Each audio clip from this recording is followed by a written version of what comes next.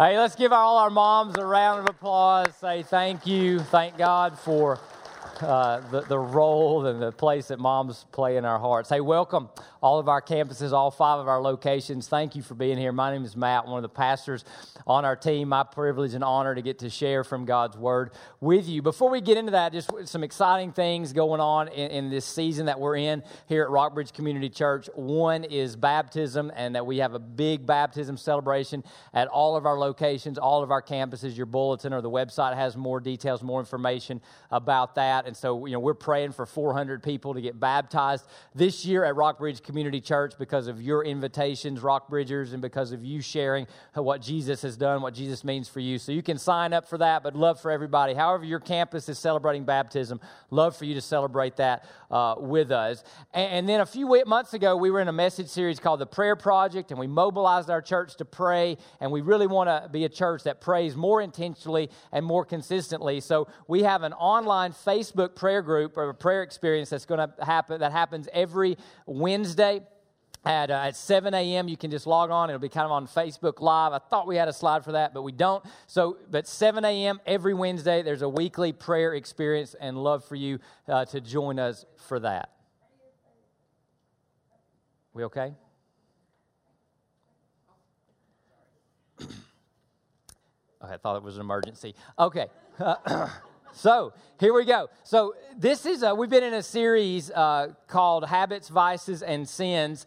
Oh my. And so we've been going through sins that the church, since about the 400s AD, have classified 7 sins as what they kind of call deadly sins that lead to a bunch of other sins in our lives. And so here's kind of the deal. I was struggling because I was like, it's Mother's Day weekend, and what sin am I going to talk about? Because that would be awkward, right, to make moms squirm on your day. And usually it's a high attendance day because moms want their whole family to go to church. It's just kind of a cool thing that happens. So here's the deal. The sin that we're going to talk about today, you do not think of your mom when you think of this sin. In fact, she's the opposite of this sin. So we're going to introduce it in a few minutes. So moms, you kind of get a pass today. You can watch everybody around you squirm. If your husband's guilty, you can actually elbow them. No, just kidding. At least don't let me see it.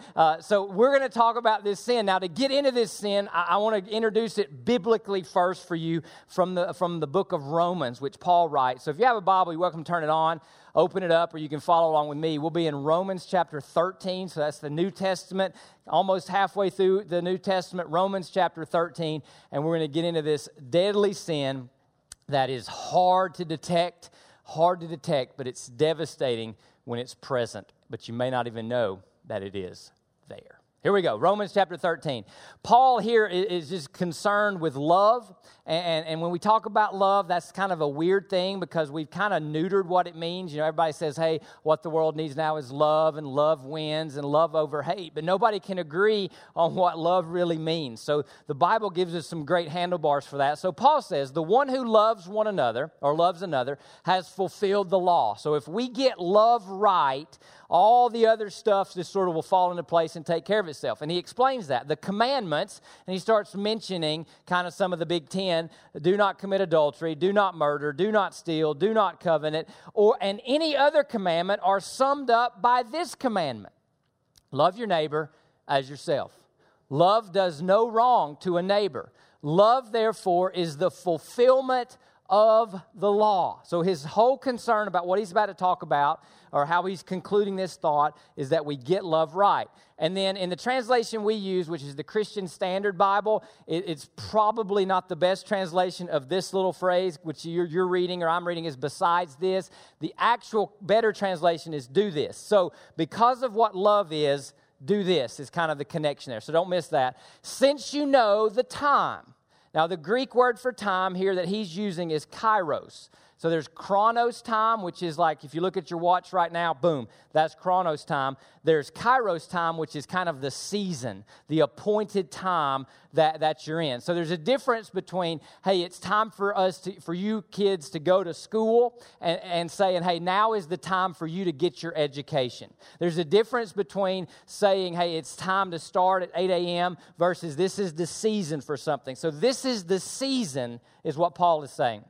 It is already the hour for you to wake up from sleep. And he's not talking about chronos sleep, like the 6 to 8 hours your body kind of needs biologically to function. He's saying that being asleep is not recognizing the season that you're in. It'd be like if you bumped into a 10-year-old and you said, hey, are you in school? And they said, no. Or you bumped up into a 30-year-old and said, hey, what's your career? Do you have a job? Are you working? And they said, no, I'm playing Xbox all day. You're asleep in the season of life that you're in. Now, here's the logic that Paul is using to explain where we're going. Love and time are connected. Love and time are connected. So let me say it to you this way so you understand me.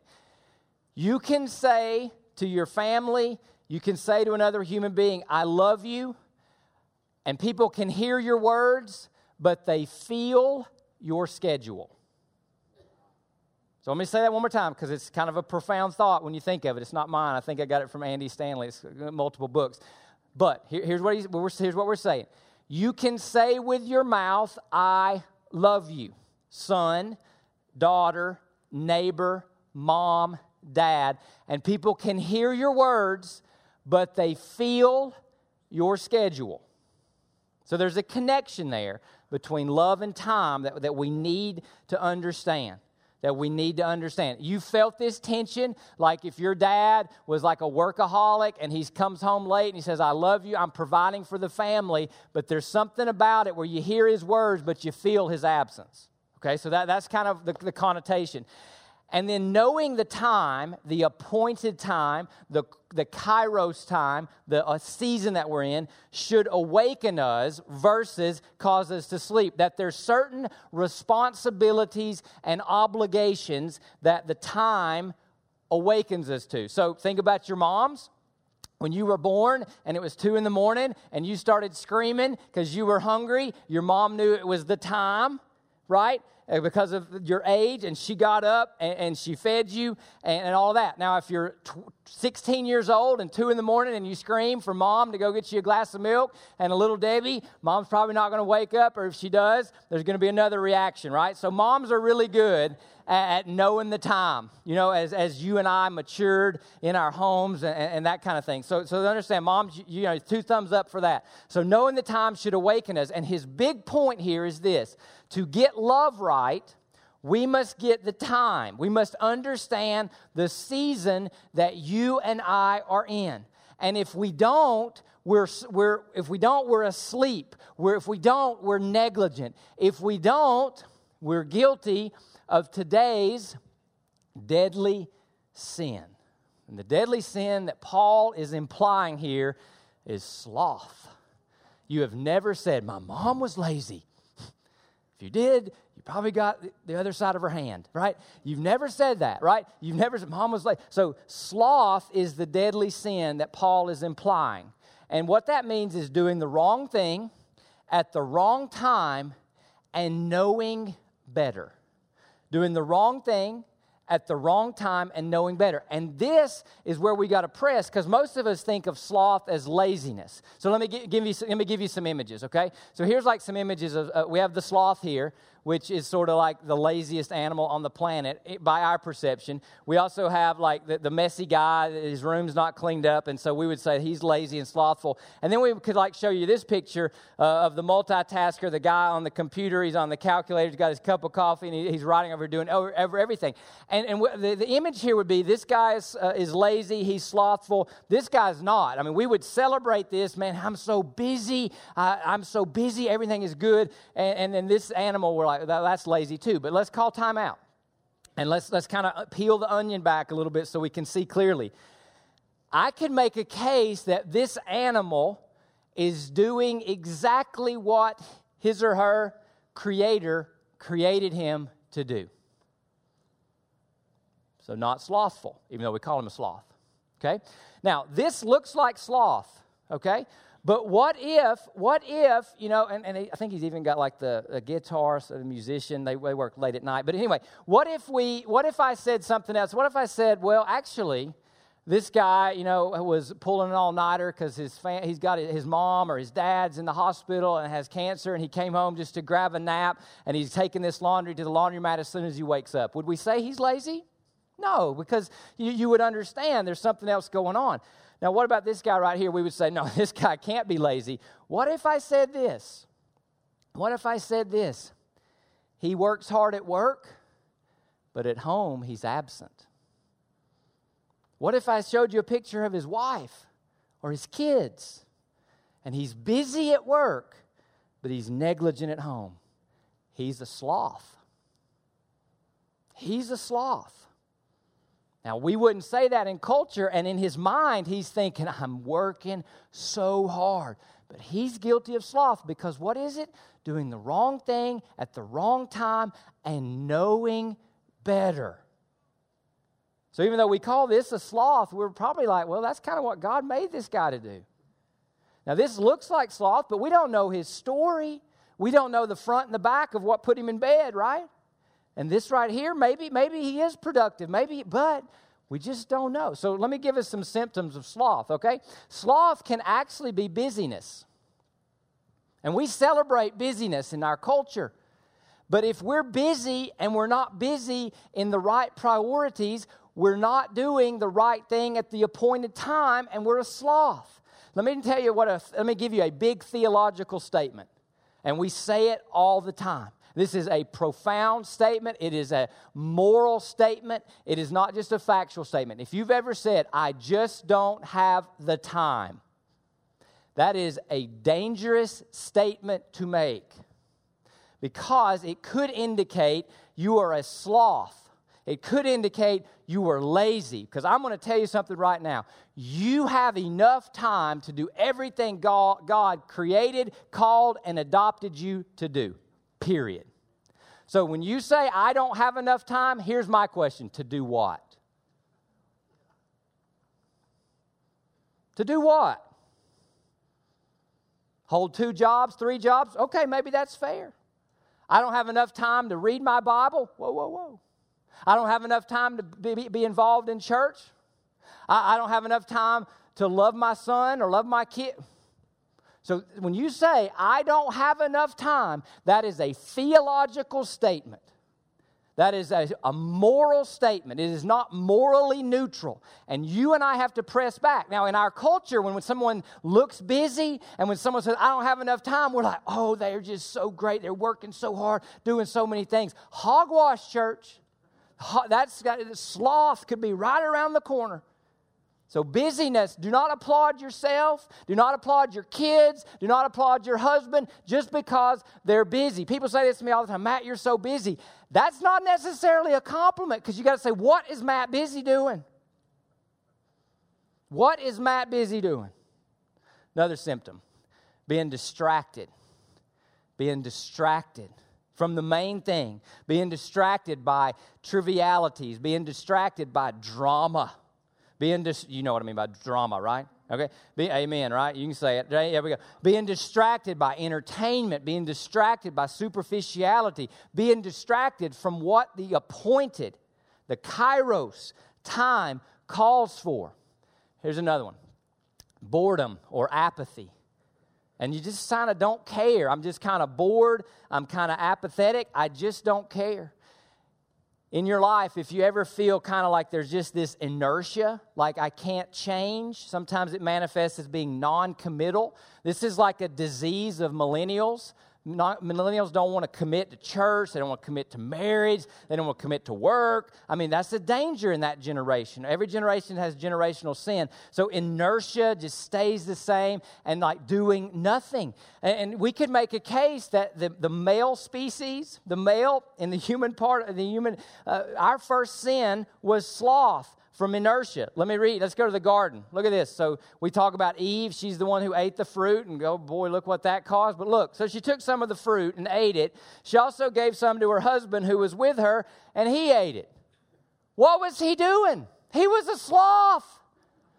The husband was a spiritual sloth because he did nothing to protect his family.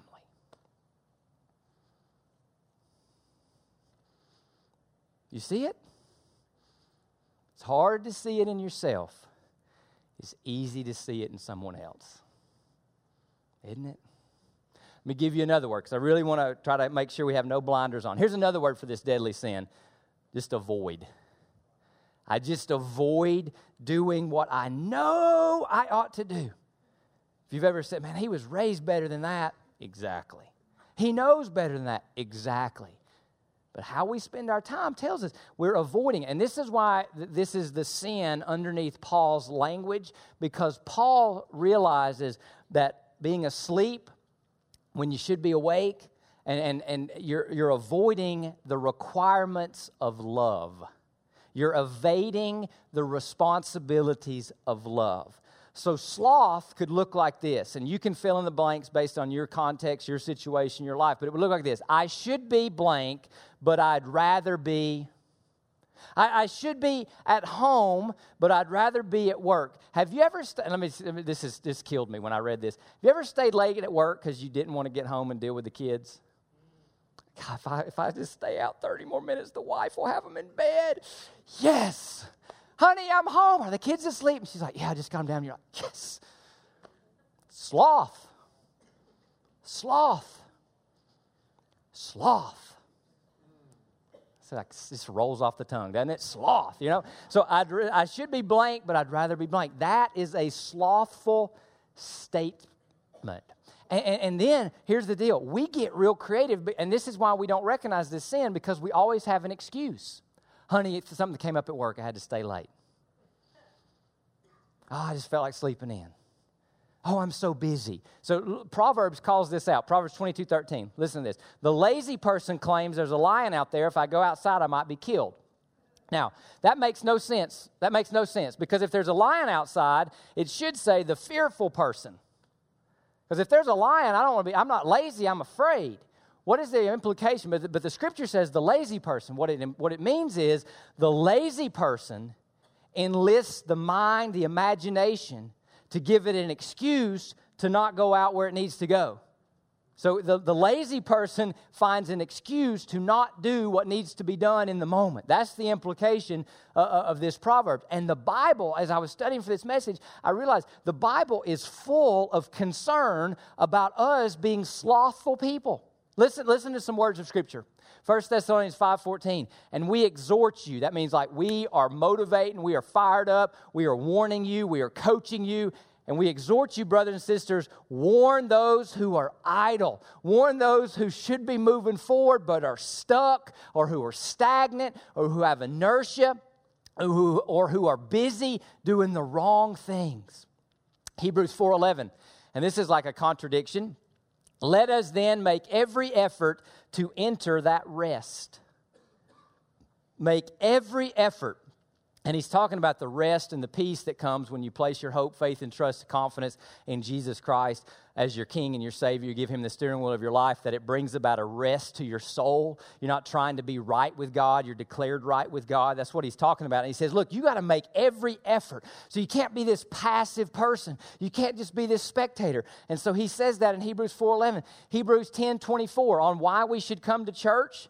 You know, we think of coming to church and I'm a spectator. We think of coming to church, I get to listen to the preacher and listen to music. Listen biblically why we come to church. Let us consider how we may spur one another on toward love and good deeds, not giving up meeting together. So when we gather here for an hour a week, or you gather in your small group for a couple of hours every week or a couple times a month, the goal of that is like a cowboy spurring on a horse to move forward in a common direction. We spur one another on, so we go out here and we get love right. We go out here and we show our good deeds to our community, to people who are hurting, to people who need hope. So we come in here to get fired up to go out there and live sent for King Jesus.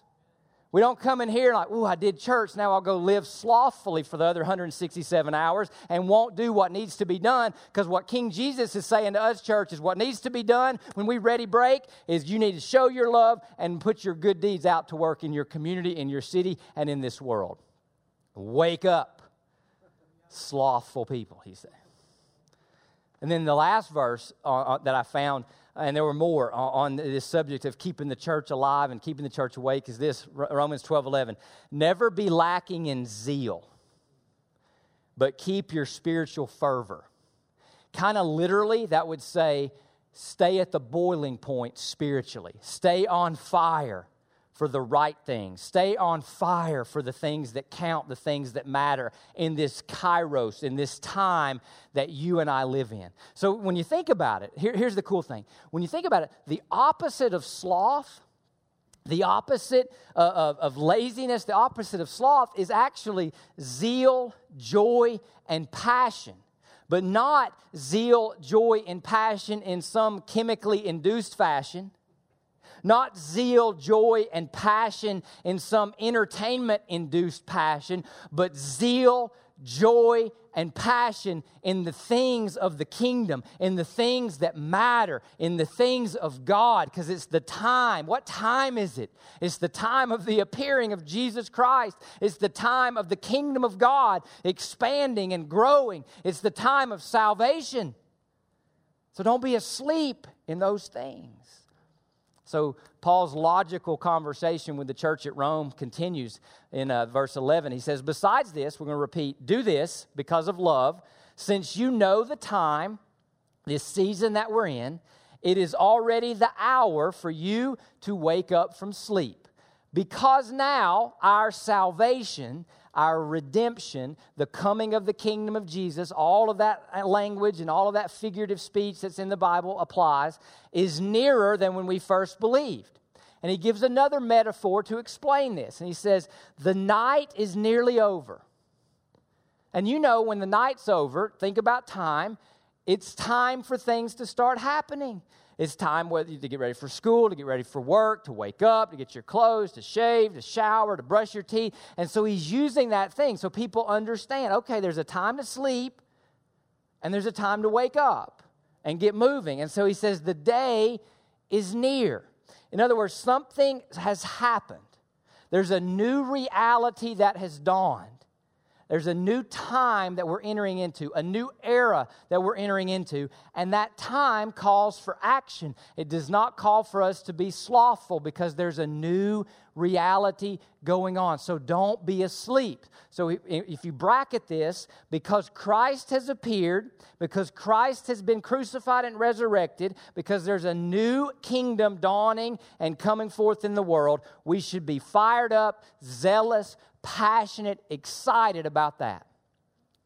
It's called timeout. That's a challenge for us, in particular, in the country in which we live. So I'm going to ask a question, read a quote, and we'll explain. Is there anything in real life, kairos time, life under the authority of Jesus, life in the kingdom of Jesus, that I am passionate or zealous about? Now, when I kind of thought that question up, I started thinking, we get excited about a lot of things. We get excited about football season. We get excited about that it's springtime. We get excited that, hey, my team is doing this, or this movie's coming out. It's summer's time of the blockbuster, or this new CD was released, or this new album is coming out. We get excited about a lot of entertainment type things. And I thought, and then a lot of us live with this TGIF mentality, like, man, I just got to go to work, got to do this, got to do that, and then it's the weekend, baby. And I'm like, are we in America asleep? And we only get excited about things that do not really matter in the appointed time of Jesus? And then we stumbled upon this quote that I'll read for you. There is in America today deep boredom and apathy. We look like we're having a great time as we go from one entertainment event and program and mall and movie to another, but it is all artificial. We are not excited with real life. We are desperately waiting for the weekend when we can play because real life is just not connected with any great cause that inspires in us exploits of courage or daring or risk or adventure or strategy or dreaming or deep camaraderie. We wonder why our relationships are so feeble and thin and fragile. And deep down, we know that part of the reason is that relationships go deep when arms are linked in a great cause that you are ready to lay down your lives for. Deep relationships are not cultivated by watching television or going to movies. So I'll ask you, is there anything in real life under the authority of King Jesus and His kingdom and His word by His Spirit that you wake up every day and said, yes, hallelujah, I'm alive and I'm a part of something big and eternal and significant. If not, you're a sloth and you need to wake up.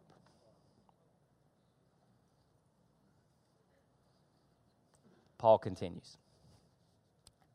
So let us, in light of what we just talked about, in light of the reality of Jesus, let us discard the deeds of darkness. So the stuff you did when it's night, or the stuff that might have seemed appropriate without Jesus in the picture, without the kingdom coming, let's get rid of that and put on the armor of light. And he takes us to another analogy or another metaphor, and it's the metaphor, go back please, and it's the metaphor of clothing. It's the metaphor of what you wear. And think about it. You wear things, think of Paul's logical, you wear things based on the time. You sleep in something different than you go to work in, right? You go to work and you probably have some kind of dress code of where you work, whatever that is, a uniform or a button down or whatever the case may be. So wearing something has to do with time. So Paul says, in light of Christ's coming, we're going to discard the deeds of darkness and put on armor. It's the armor of light, which again would be a metaphor to Jesus. And so he says, now let us walk, which is another way of saying let us live with decency as in the daytime, not in carousing and drunkenness, not in sexual impurity and promiscuity, not in quarreling or jealousy. And he says, look, there's a couple of areas here where this shows up. A lot of us, the way we use our bodies and the way we respond to our bodies is like we're asleep, that we live for the pleasure that we can get physically. And the other way is in relationships. We have quarreling and jealousy, and then in our relationships, we get slothful and we're not attentive to what's going on. So he kind of gives us two broad handlebars. And the point he's trying to make is this, or his goal in this teaching is this. Appointed time, the time of the kingdom, the time your salvation is near was the phrase he used, should affect clock time.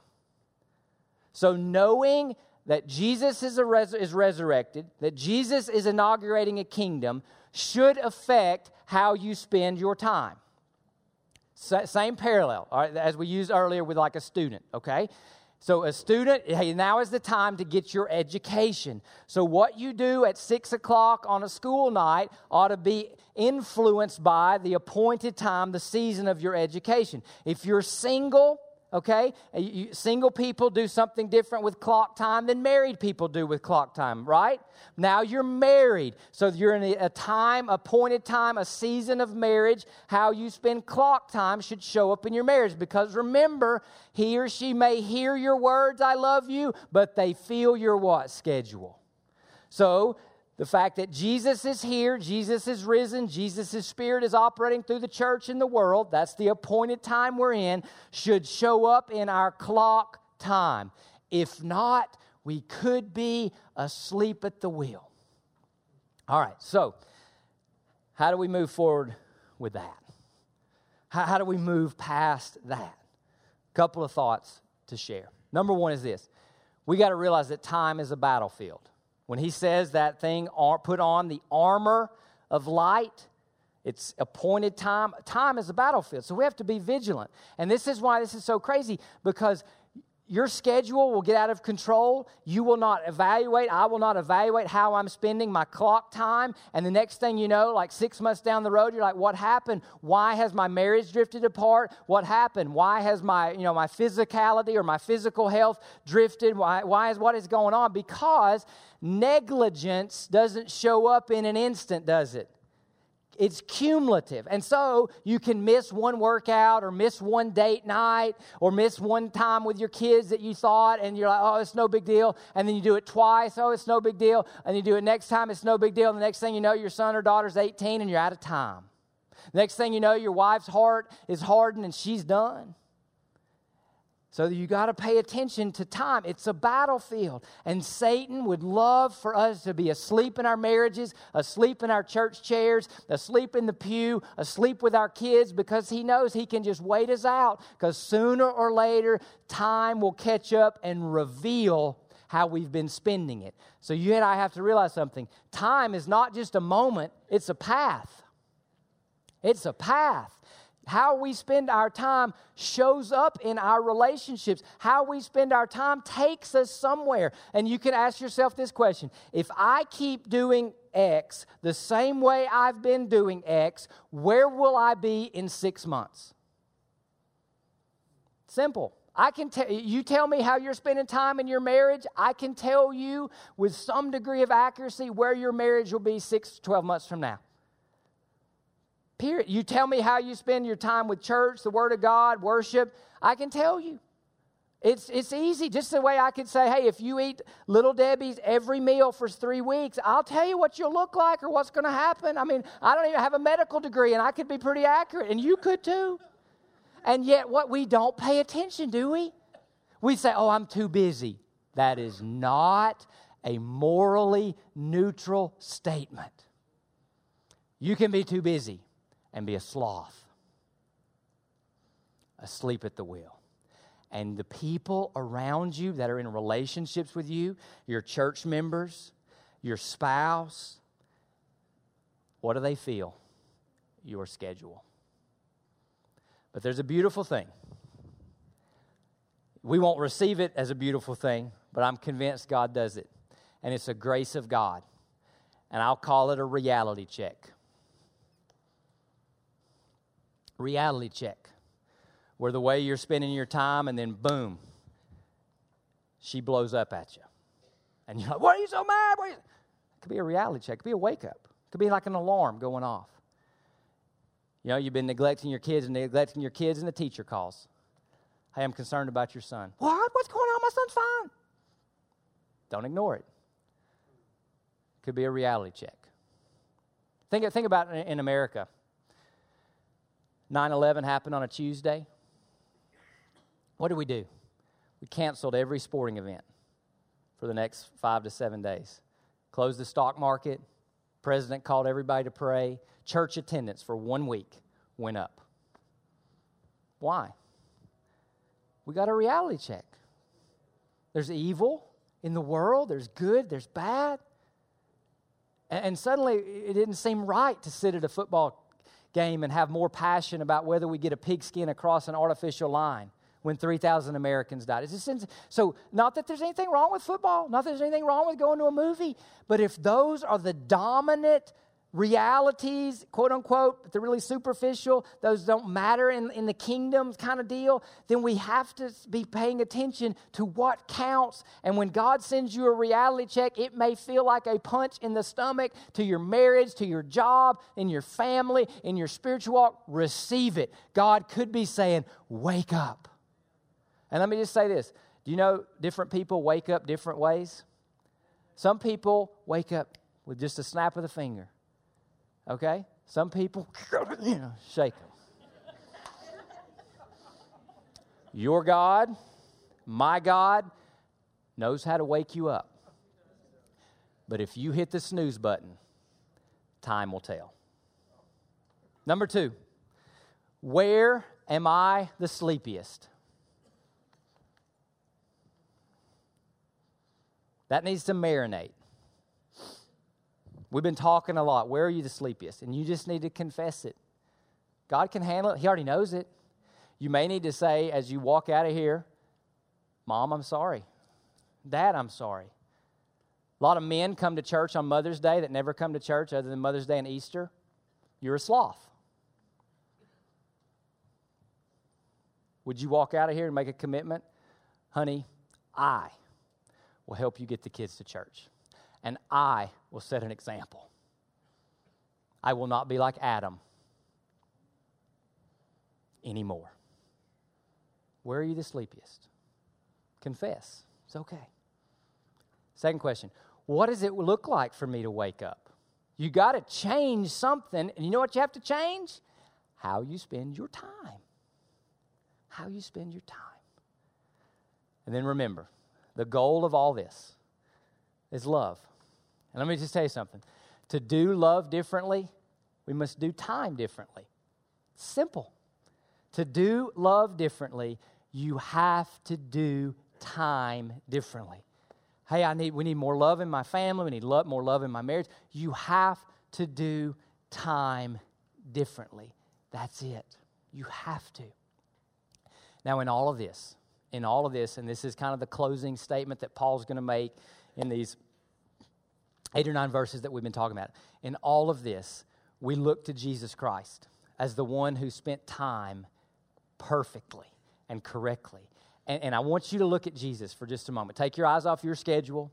Take your eyes off maybe the conviction you're feeling right now and the evaluation we've all been doing. You know, I've been sitting on this message for 2.5 weeks. Good to get off my chest. So right now, let's look at Christ, okay? And this is what Paul invites us to do. Romans 13:14, he says, look, put on, talking about clothes again, because it's the time to put on the Lord Jesus Christ, and don't make plans, because it's not time anymore, to gratify the desires of the flesh. The flesh is the part of you that wants to stay asleep, that needs to wake up. So don't start thinking about that. It is now the time to put on Jesus. And I want to give you a great example, because if you look at Christ and the Holy Spirit's working and you're not resisting the Holy Spirit, this is so powerful, so beautiful, and will end in a spirit of worship, and we'll marvel and stand in awe of King Jesus because of how he spent time on our behalf. We're going to go to the last night before Jesus was arrested in the Garden of Gethsemane, and I want you to listen to this in light of what we've been talking about. All right, Mark chapter 14. Jesus went a little further, fell to the ground, and prayed that if it were possible, the hour. Now, what hour was it? Now, that's not clock time. It's what God the Father had been working on since Genesis 3, when Adam was slothful and Eve was lustful for the fruit. 2 deadly sins. It's what God the Father had been working on through the Jewish people, through Abraham and Moses and David and the exile and the Romans and the birth of a little child in a manger. The hour had come that it might pass from him. And he said, Abba, Father, all things are possible for you. Take this cup away from me. This cup is a reference to the wrath of God, the anger of God directed at our sin. The anger of God of us missing the time was all going to go on God the Son, all going to go on Jesus. And Jesus says, take this cup away from me in this time. Nevertheless, not what I will, but what you will. And Jesus got up and was betrayed, and was arrested, and was tried unjustly, was beaten mercilessly, was crucified like a criminal, died 6 hours later, was put into the ground, resurrected on the third day, and stands alive to say, I loved you that much. I love you. I want you to be a part of my family. Now, Paul is going to explain theologically what happened here historically. Romans 5. God's love, okay, we've been talking about God's love all time together. God's love has been poured out in our hearts through the Holy Spirit who was given to us. So the Holy Spirit takes something of God's love and makes it real, makes it come alive, makes our heart overflow, makes us go from feeling rejected to accepted, makes us go from feeling condemned to justified and approved. That's an act of the Holy Spirit. So what is God's love? For while we were still helpless, at the right time, there it is, the hour, the chronos, the kairos, the appointed season, at the right time, Christ died for the ungodly. For rarely will someone die for a good person or a just person, though for a good person, someone might even dare to die. But God proves his own love, here it is, in that while we were still sinners, Christ died for us. So the Holy Spirit takes what Jesus went through from Gethsemane to Calvary to an empty tomb, shows us that factually, historically, and we receive it affectionately as the love of God, and we're seized by it, and we say, Jesus, I want to be a part of your kingdom. Jesus, my time has come to be adopted into your family and to live for you and to live as a citizen, not of this earth, but a citizen of heaven. And it will show up in how I spend my time, in how I love my neighbor. I pray you would see the love of God for you. It would grip you, seize you. You never get over it. And you do love differently because you'll do time differently because you're under the authority and love of Jesus Christ. Happy Mother's Day. Let's pray.